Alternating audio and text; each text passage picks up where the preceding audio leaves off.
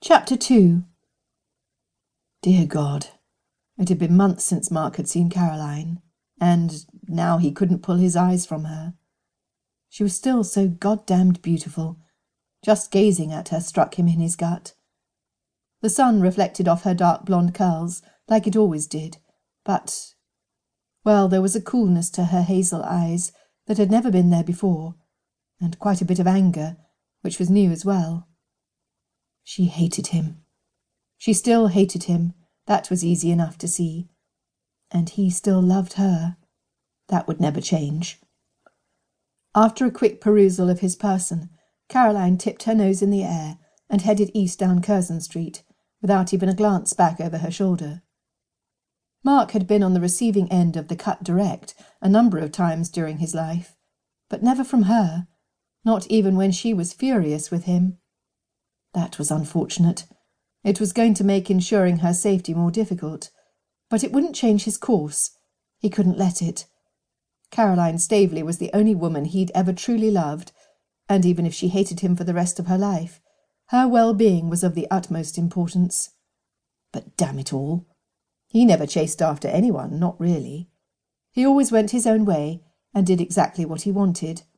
And to hell with anyone else. But there he was, chasing her anyway, crossing the street and increasing his pace until he was almost upon her. At that moment, Caroline spun on her heel and glared up at him as though he was the worst villain ever born. "Honestly, haven't you done enough?" Not nearly enough. Never enough. Mark sighed. "You have a new butler," he said, instead of taking her bait.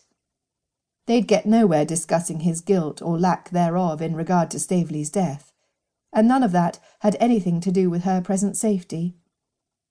Caroline's brow scrunched up, and she blinked at him in disbelief. "I beg your pardon?" "Your butler," he said again. "Your former one was an old man when God created the earth. The fellow had to be dead these days. But now you've got a new one." And from the looks of the servant Mark had spotted just a bit ago, he was more than certain he'd already found Galloway's man. "Where did you find him? Who recommended him?" She shook her head, and her golden-brown curls bounced against her shoulders. "Why, are you in the market for new servants, my lord?" Hardly.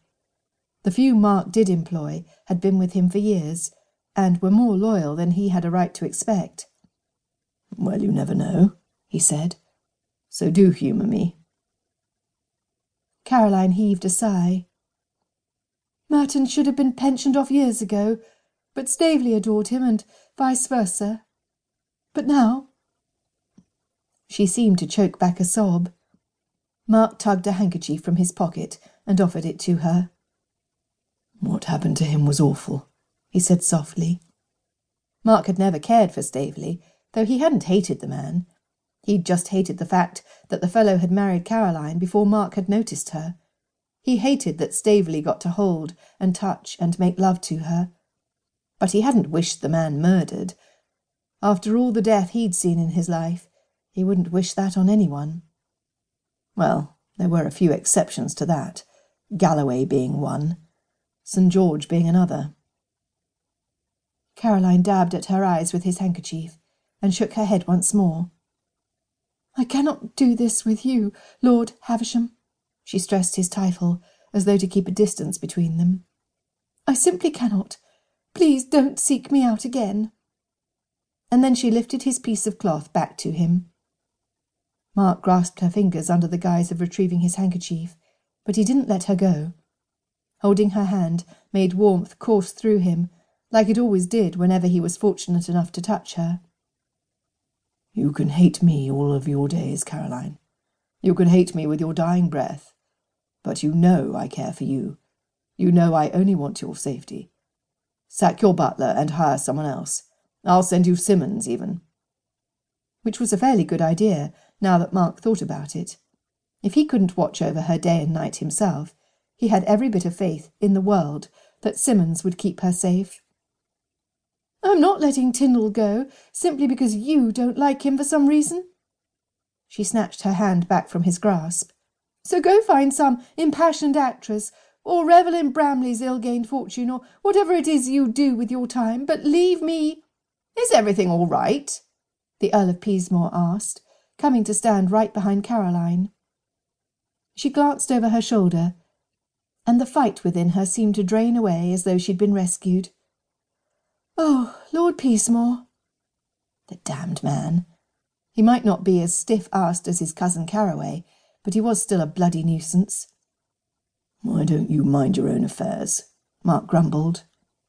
But Peasmore just shot him a bright smile that basically said to go bugger off, and then turned his full attention on the beautiful widowed Viscountess. "I am at your service, should you need anything, my dear." "My dear?" Mark itched to slam the young rake up against the side of the closest townhouse and give him a proper thrashing. If damned Peasmore thought— "I don't suppose," Caroline began, blinking up at the golden-haired blackguard, "I could trouble you to escort me to Carteret House." Carteret House? One of the last places Mark would be allowed entry, which was probably why Caroline picked it. "It would be my honour," Peasmore said smoothly, and offered her his arm. Mark narrowed his eyes on the stubborn beauty as she linked her arm with the Earl's and let him lead her down Curzon Street. Damn her! She was not going to make this easy on him.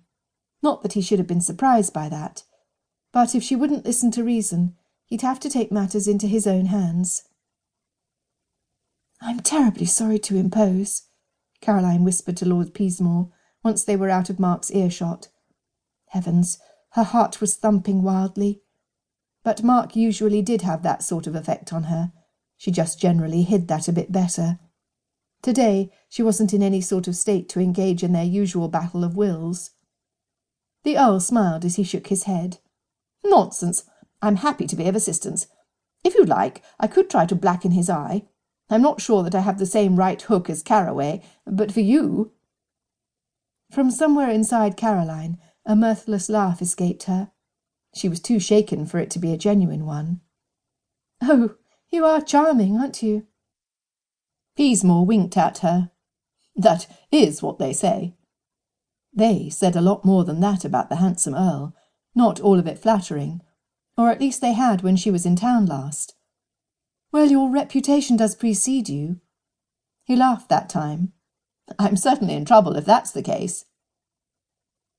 Caroline wondered briefly if Peasmore was still entangled in a scandalous affair with Louisa Ridgemont, not that it was any of her concern, but one would think that a charming, handsome fellow would eventually want a wife of his own, as opposed to someone else's wife. In fact, he was exactly the sort of fellow she would have, once upon a time, felt compelled to find a match for. "You are fortunate I am not matchmaking any longer, my lord. I would have found the perfect girl for you, despite your reputation." The Earl laughed again. "Have you retired your mantle, my lady?" Caroline sighed. "I don't think I have it in me any longer." And she didn't. How could she spend her time hoping to match the perfect pair, when she felt so empty inside? "Not to fret." Peasmore squeezed her fingers on his arm. "I'm certain it'll just take time, but then you'll be back to yourself." She wasn't sure if that was possible in the least. "And if I was, you'd willingly go along with my plans without complaint?" The Earl grinned widely. "I did not say that, Lady Staveley. No self-respecting rake goes to the altar of his own accord, though I would be curious who you'd think to thrust in my path." That was fair, she supposed. None of the gentlemen she'd helped find their own happy ever-afters went along willingly. Not at first, anyway. That male stubbornness was exactly why they needed help. "If I was feeling like my old self, I suppose I'd ask you what sort of girl would interest you. I know a fair number, you know." Peasmore laughed again. "Yes, I think you'll be just fine in no time, my lady. I have no doubt." "So no answer to my question, then?" she pressed lightly. He cast her a sidelong glance. "I'm afraid if I did answer that, it would get me into a bit of trouble." With Louisa Ridgemont? Or from Caroline's matchmaking reputation? That was the question, wasn't it? If she were her old self, she would have found out rather quickly. A short conversation with Louisa would answer it in no time, But she wasn't her old self, and she had no real desire to rekindle her friendship with Louisa, and so Caroline simply smiled at the Earl. "Should you change your mind?" "You'll be the first to know," he teased, as they took a left onto Queen Street. Carteret House was now within sight, and Caroline breathed a sigh of relief. She could talk the rest of the day away with Bethany Carteret, hearing tale after tale of the Countess's brood, and not have to think about Marcus Gray.